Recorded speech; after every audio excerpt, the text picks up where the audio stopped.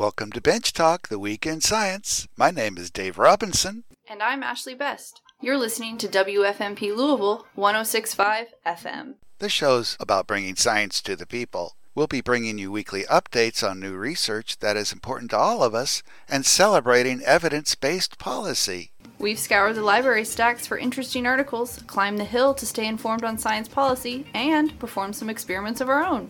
We're here as a conduit of all things science. So, let's get started. Hey, happy July, y'all. We've got a great show this week. First, Dr. Scott Miller fills us in on what planets, stars, and constellations we can see in the night sky this month. Then I want to tell you about a recent paper on the dietary habits of black bears. That'll offer some interesting info about bear behavior, but also possibly provide some insight about our own diets. If human food is bad for bears, should we be eating it? And we'll end the show with a poem by the newest member of our Bench Talk team, our new program poet, Dr. Leslie Moise. Let's get going. Scott here. The moon can be an aid to finding planets and does so quite well in the month of July. For example, on July 3rd, a thin crescent moon may be spied low in the western horizon about 30 minutes after sunset. Sunset in July is roughly 9 p.m. It will be just west of the pair of planets Mars and Mercury that are setting quite quickly after sunset at this time. By the evening of the 4th, the moon will be a bit easier to see in the western sky and will be leaving those two planets behind to do their slow fade in the west as the month continues. It will be closer to mid-month before the moon can be of assistance again, but this time no real assistance will be needed. On July 12th, the moon will lie west of Jupiter. Jupiter is the brightest star-like object in the evening skies at present and far outshines the stars present in our skies. Even the bright star Antares, south of Jupiter in the constellation Scorpius the Scorpion, does not compare favorably in brightness. Sliding past Jupiter by the 13th, the moon is east of that bright planet and in search of another.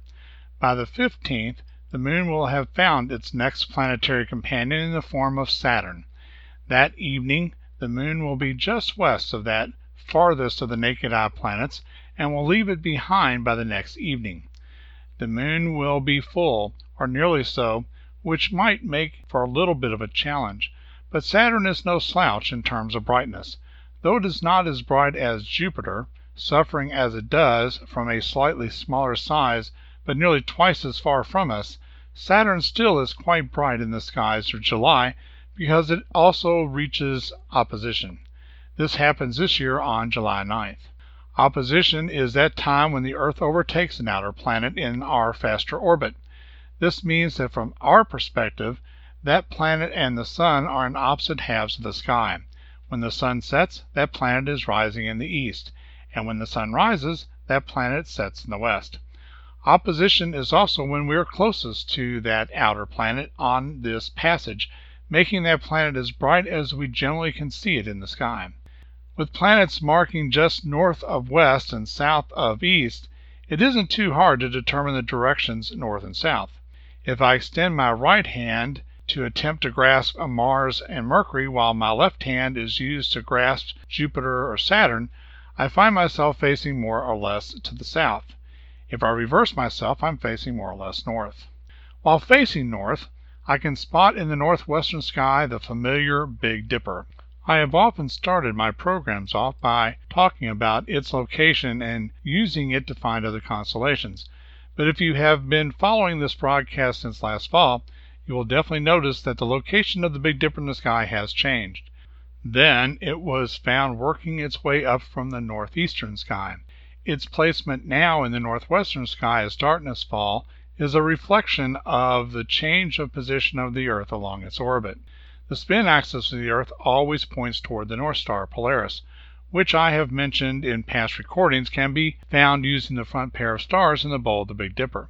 Because the axis stays oriented to always point to that star, Polaris remains fixed in our skies throughout the year.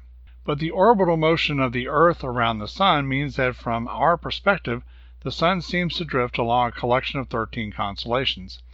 And if the Sun is in the direction of a particular constellation, then other constellations north and south of it are hidden by the sun's daylight glow in our sky.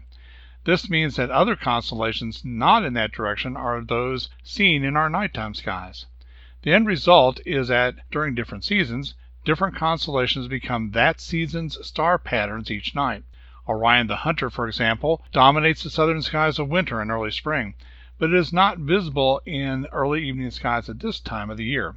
The exceptions to these seasonal constellations are those located in the northern sky, such as Ursa Major, the constellation of which the Big Dipper is part. In the case of these circumpolar constellations, the effect the change of seasons has on them is that they simply start at a slightly different point in the sky each night. Sometimes they will start high overhead, then tend to start in the northwestern sky. Later in the year they may be low along the northern horizon. Then they begin to appear again in the northeastern sky, and the cycle continues again. Thus there may be a season where they are best placed, say high overhead, but these circumpolar constellations generally don't disappear all year long, or for the most part don't. In the case of these constellations, it simply is a matter of looking for them either high or low on the northern horizon. Now that we are officially in the summer season, the summer solstice occurring back on June 21st, I can scan west, south, and east to pick up those summer constellations. Moving from the Big Dipper to high overhead is the kite-shaped constellation Boötes the Herdsman. Its bright star, Arcturus, is one of those that I have mentioned that can be found using the Big Dipper, specifically the curve of its handle. One simply arcs to Arcturus. The rest of the stars of this kite-shaped constellation are then north of Arcturus. Just east of Boötes is a curve of stars marking Corona Borealis, the northern crown. Its brightest star might be imagined to be a gem embedded in that crown. Beyond Corona Borealis is a small squashed square of star. The shape is more like a trapezoid, a four-sided figure with one base longer than the base on the opposite side. This marks part of the constellation Hercules the Strongman.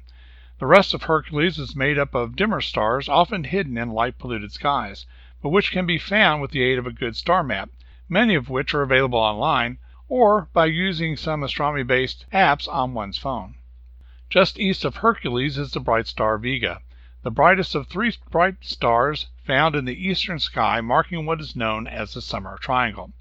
The Summer Triangle is an asterism, or simply a pattern of stars, much like the trapezoid figure of Hercules or the Big Dipper in Ursa Major. This somewhat isosceles triangle gets its name because it is noticeable and rises in the east at the beginning of summer. Vega, the brightest of the three, is in the small constellation of Lyra the Harp, a small rectangle of stars just east of Vega. Completing the triangle is Deneb to the north of Vega and Altair a bit more to the east of this pair, at least in the early evening. Altair appears to swing south of the pair as the night continues.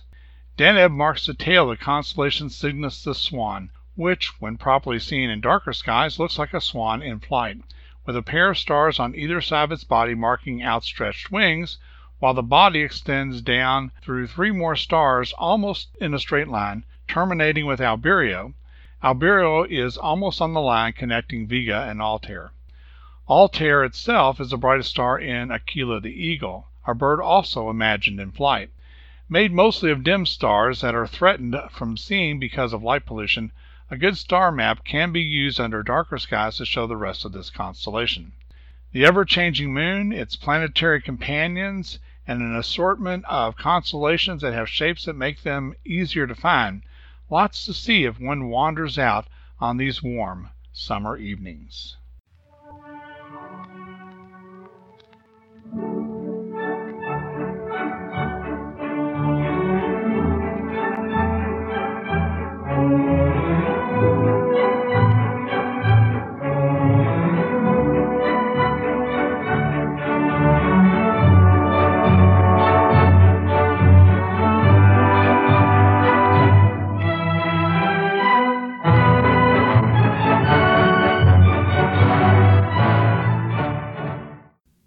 Hey, you've heard about those signs posted in the Yellowstone National Monument, right? Maybe you've even seen them. The ones that say, "Please do not feed the bears." Well, it turns out, because of the article I want to tell you about today, we know more about why feeding bears human food is not good for them.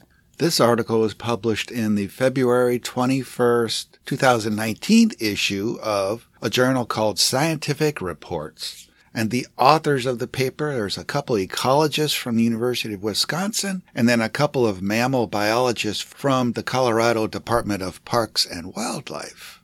These researchers were interested in what happens to the American black bear when they eat what's called food subsidies. Food subsidies are when wild animals are eating human foods. Now, it could be garbage. It could be food that people have specifically put out for them. It could be food that's put out for pets, or it could be feed that's put into bird feeders, or it could be when the bear steals crop or garden plants, or even eats a farmer's livestock. That's all food subsidy.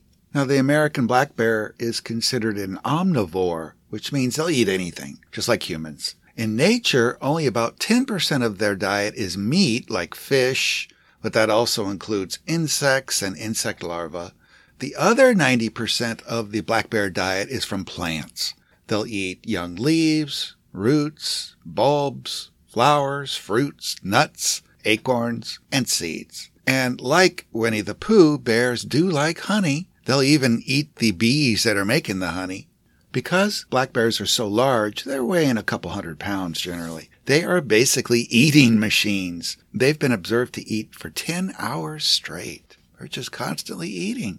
So it's understandable that if there's human food around, black bears are going to eat it. Maybe that food is in trash cans. Maybe it's in farmers' fields. Maybe it's in a campground where the campers are out taking a hike. They're going to be attracted to that human food. Estimates are that some black bears, even if living in the wild, might be getting up to 30% of their calories from human food. Now, there's several things that are bad about wild animals eating human food. It might not provide the best nutrition to that animal. It might contain things that are toxic to that species. The food could be contaminated with a pathogen, like if it's been sitting around in a trash can for a while. Eating human foods also affects animal behavior, like they aren't so scared of people and cars or houses anymore, which could place the animal at greater risk of injury. Now, as you already know, black bears hibernate in the winter. They go to sleep for months. This basically means that they lower their metabolic rate and reduce their body temperature in order to save energy, since the foods that they would be eating are not as abundant in the winter.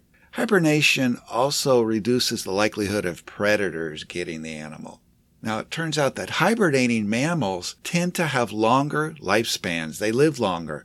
Maybe all that sleeping delays the onset of senescence. It's something about the reduced metabolic rates. They save energy. They have less cellular turnover, less oxidative damage to their cells. They also have longer telomeres on the ends of their chromosomes. It's because they don't get as reduced as they do in mammals that don't hibernate.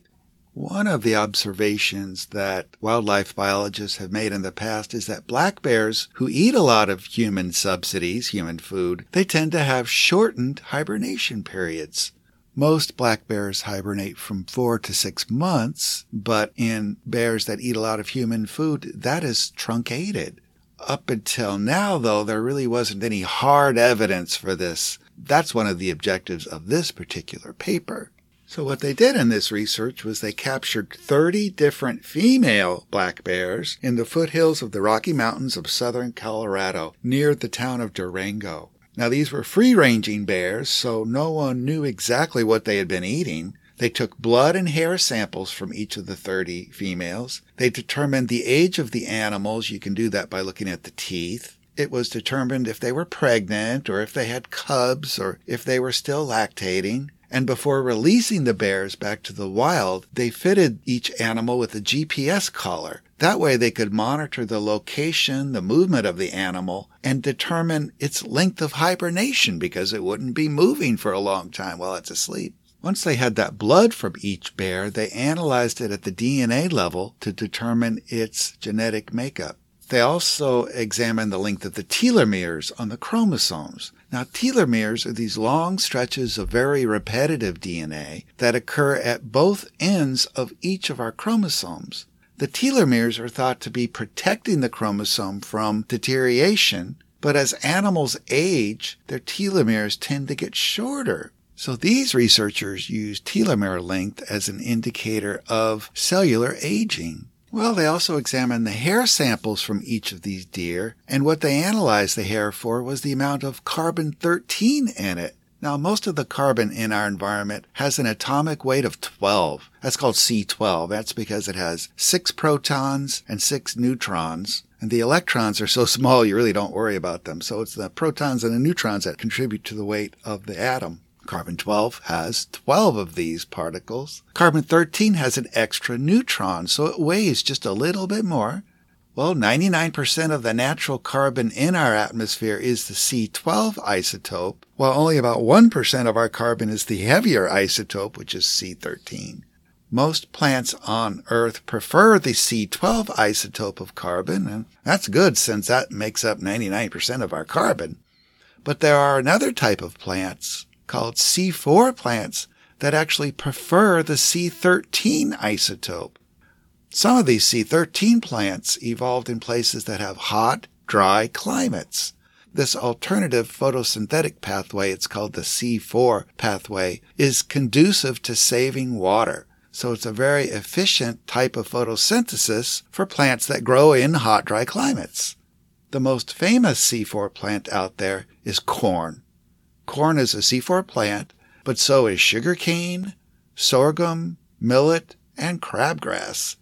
These plants will take up carbon dioxide even if it does contain carbon-13, which other plants don't particularly like.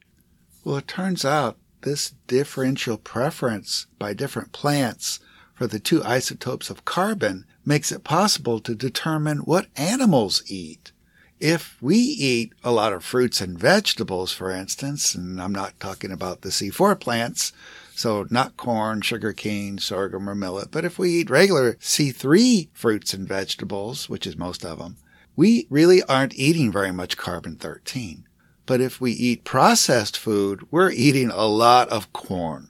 And corn contains a lot more of that C13 isotope. And that isotope is preserved in the food chain. So if we eat a chicken that ate a lot of corn, we get the C13 isotope from that chicken. Plus, the sugar we eat in soda pop and candy comes from high fructose corn syrup. That's getting us extra C13. Lots of other foods we eat are made out of corn, but it's processed food. Fast food hamburgers contain a lot of corn filler. French fries are cooked in corn oil. Ketchup, mayonnaise, salad dressing, gravy, yogurt, baked goods, peanut butter, vitamins, even milk all contain corn products. Twinkies are almost 100% corn. A lot of the junk food we eat contains high levels of corn. Chicken nuggets, non-dairy creamer, Cheese Whiz, frozen waffles. And then don't forget that corn is used to make a lot of grain alcohol. So alcoholic beverages also can contain a lot of corn. So if we consume these kind of foods, we are getting a lot of C13. So what these researchers did was examine the hair of these bears to figure out how much C13 was in there, with the idea that the more C13 there was, the more human food they were eating. In their paper, they presented a graph. One axis was how much human food was each bear eating, and the other axis was how long was their hibernation time. And there was actually a pretty good correlation. They found that the more black bears ate human food, the shorter was their hibernation period. They observed a pretty wide range in hibernation periods from 134 days to 223 days, and a lot of that variation can be explained by age. Basically, the older the bear, the longer they tend to hibernate. But even correcting for age, they found that those bears that hibernated the longest period of time tended to have the lowest relative amount of carbon-13, meaning that they ate less food products that contain corn. So it's looking like the more human food the bears eat, the shorter their hibernation period. Now, that's not to say that eating human food caused the bears to hibernate for a shorter period of time. It's just that there's a correlation between those two things. And shorter hibernation periods were also correlated with shorter telomeres on the chromosomes. The link between hibernation duration and telomere length wasn't as strong as between hibernation length and eating human food, but other researchers have reported a correlation between how long hibernation occurs and the length of their telomeres. So, generally speaking, if a bear hibernates for a long time, they do tend to have longer telomeres, and that's thought to mean less cellular aging. The authors conclude that when black bears eat human food, whether it's crops in the field or out of a garbage can or from handouts, they are likely going to experience shorter hibernation periods during the winter, and they are more likely going to have shorter telomeres. They are suggesting then that these junk food eating bears are experiencing greater cellular aging. These authors summarized other research papers on this subject and said, quote, increased consumption of human foods by bears has been associated with increased body weights and fecundity, which means more reproduction, but also reduced survival due to vehicle collisions, lethal management, etc. As a result, it has been suggested that urban areas may serve as an ecological trap for bears, unquote.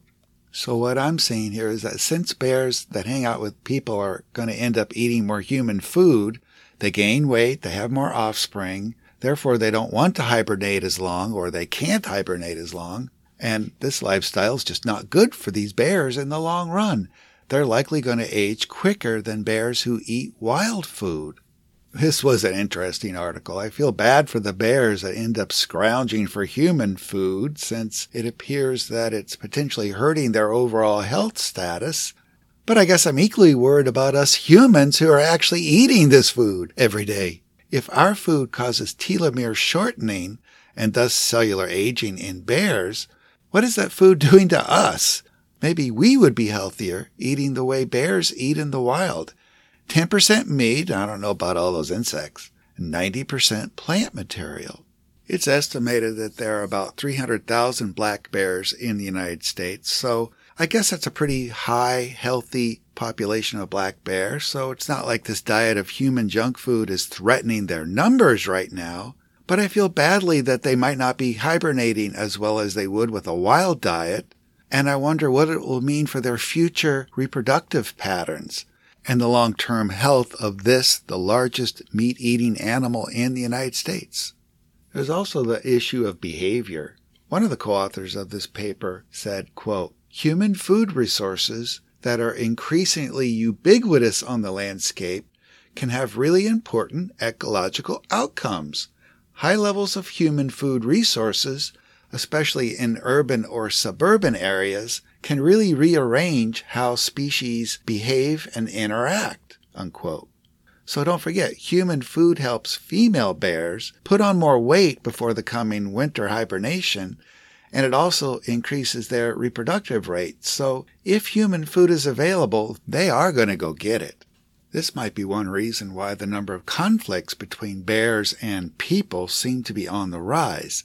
I found a 2017 article in the Denver Post saying that whereas there were some 933 bears killed by designated hunters in Colorado in 2016, there were another 334 bears that were killed by people who felt threatened by them. So that's almost one bear a day being killed by people who are just afraid of the bears. And on top of that, there's another 70 bears that were killed by vehicles that year. Urbanization, dry weather conditions, shortage of natural foods might be driving bears to forage for more human food. There are reports around Durango, Colorado, and that's where this research was done. Reports around there that bears were coming closer to people than they used to, and they don't display as much natural fear of people as they used to. One government office near Durango was getting 50 phone calls a day about errant bears. There's reports of bears eating chickens, breaking into homes. There was one report of a bear chasing children, another of a camper being bitten in the head by a bear.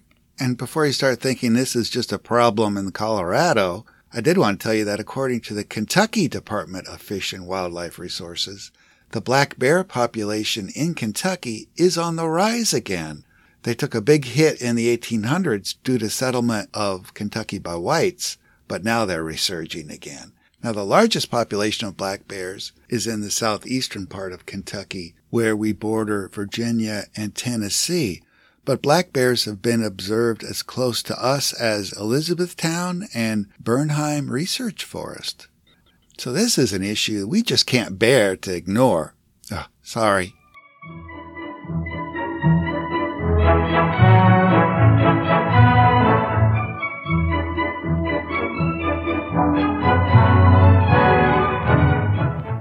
On a more serious note, Dr. Leslie Moise, Bench Talk's own program poet, reminisces about a more personal encounter with a bear. Wilderness. As I sped down I-79 through the West Virginia mountains, a dark-furred creature plopped over the guardrail, only 100 yards in front of my gray Chevy. My foot lifted off the gas, the hum of tires decreased. What's a dog doing way out in the wilderness? Only then did I register the animal's size, taller than the hood of my car, its shape, such high shoulders, and shambling gait. Not a dog, a bear, a black bear, adolescent from its lankiness. The bear loped across the pavement, grew closer in spite of my reduced speed. 20 yards ahead and to the side of my car, the bear reached the rail of the median's deep ravine, lolloped over. As I cruised past, the bear swiveled its head, paused, met my stare, held it. 2 measureless moments, then galumphed into the thick woods of the ravine. It took a second for my foot to fumble firmly back on the gas. Well, that's the show this week. Thank you for listening to Bench Talk, The Week in Science. We think the world is a fascinating place, and science is a good way to explore it. Science truly empowers all of us. If you want to learn more about the show, go to our Facebook page. Just search for Bench Talk, 2 words on Facebook. You can also email us at benchtalkradio@gmail.com. That's 1 word, benchtalkradio@gmail.com. Now, all of our episodes are podcasted on SoundCloud, so just visit the station's website at www.forwardradio.org and scroll down to the program archives. That's www.forwardradio.org to listen to any of our old episodes. If you live outside of the Louisville broadcast area, you can still listen to us on live stream at that same website, www.forwardradio.org. This show is broadcast on WFMP LP 106.5 FM every Monday at 7:30 p.m., that's Eastern Time, 11:30 a.m. every Tuesday, and 7:30 a.m. every Wednesday. Thank you for listening to WFMP LP 106.5 FM, your grassroots, volunteer-run, listener-supported community radio station in Louisville, Kentucky, where there is still a little room for evidence-based rational analysis. Thank you.